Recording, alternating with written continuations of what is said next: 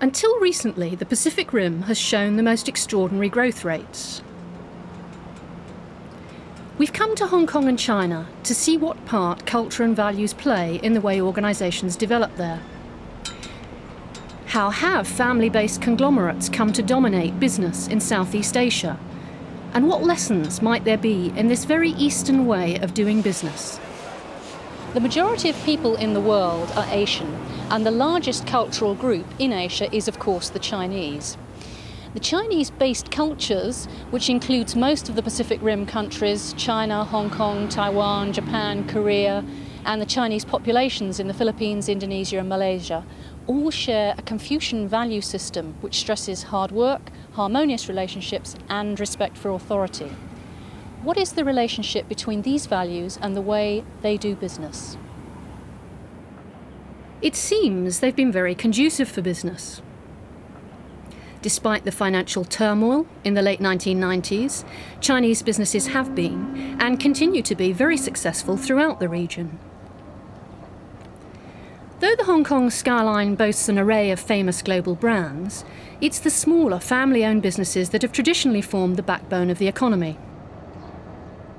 This small family-owned Hong Kong-based company making watch faces has, like many others, exploited the opportunity to move into mainland China. My husband runs the factory in China. I manage the company in Hong Kong. My younger sister assists me in taking orders.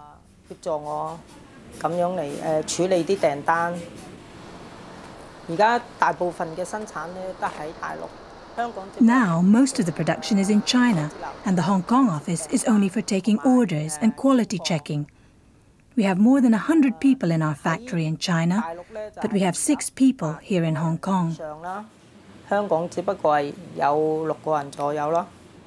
The dominant form of organisation in China is based around the family. Typically, an owner-manager sets up a very lean firm, privately financed by family members, and does business with members of his clan. Indeed, it's just this kind of networking that has enabled Hong Kong and Taiwan to fund much of the enormous expansion we've seen in southern China in recent years. They do this through a network of contacts in their extended family. And they're not just local.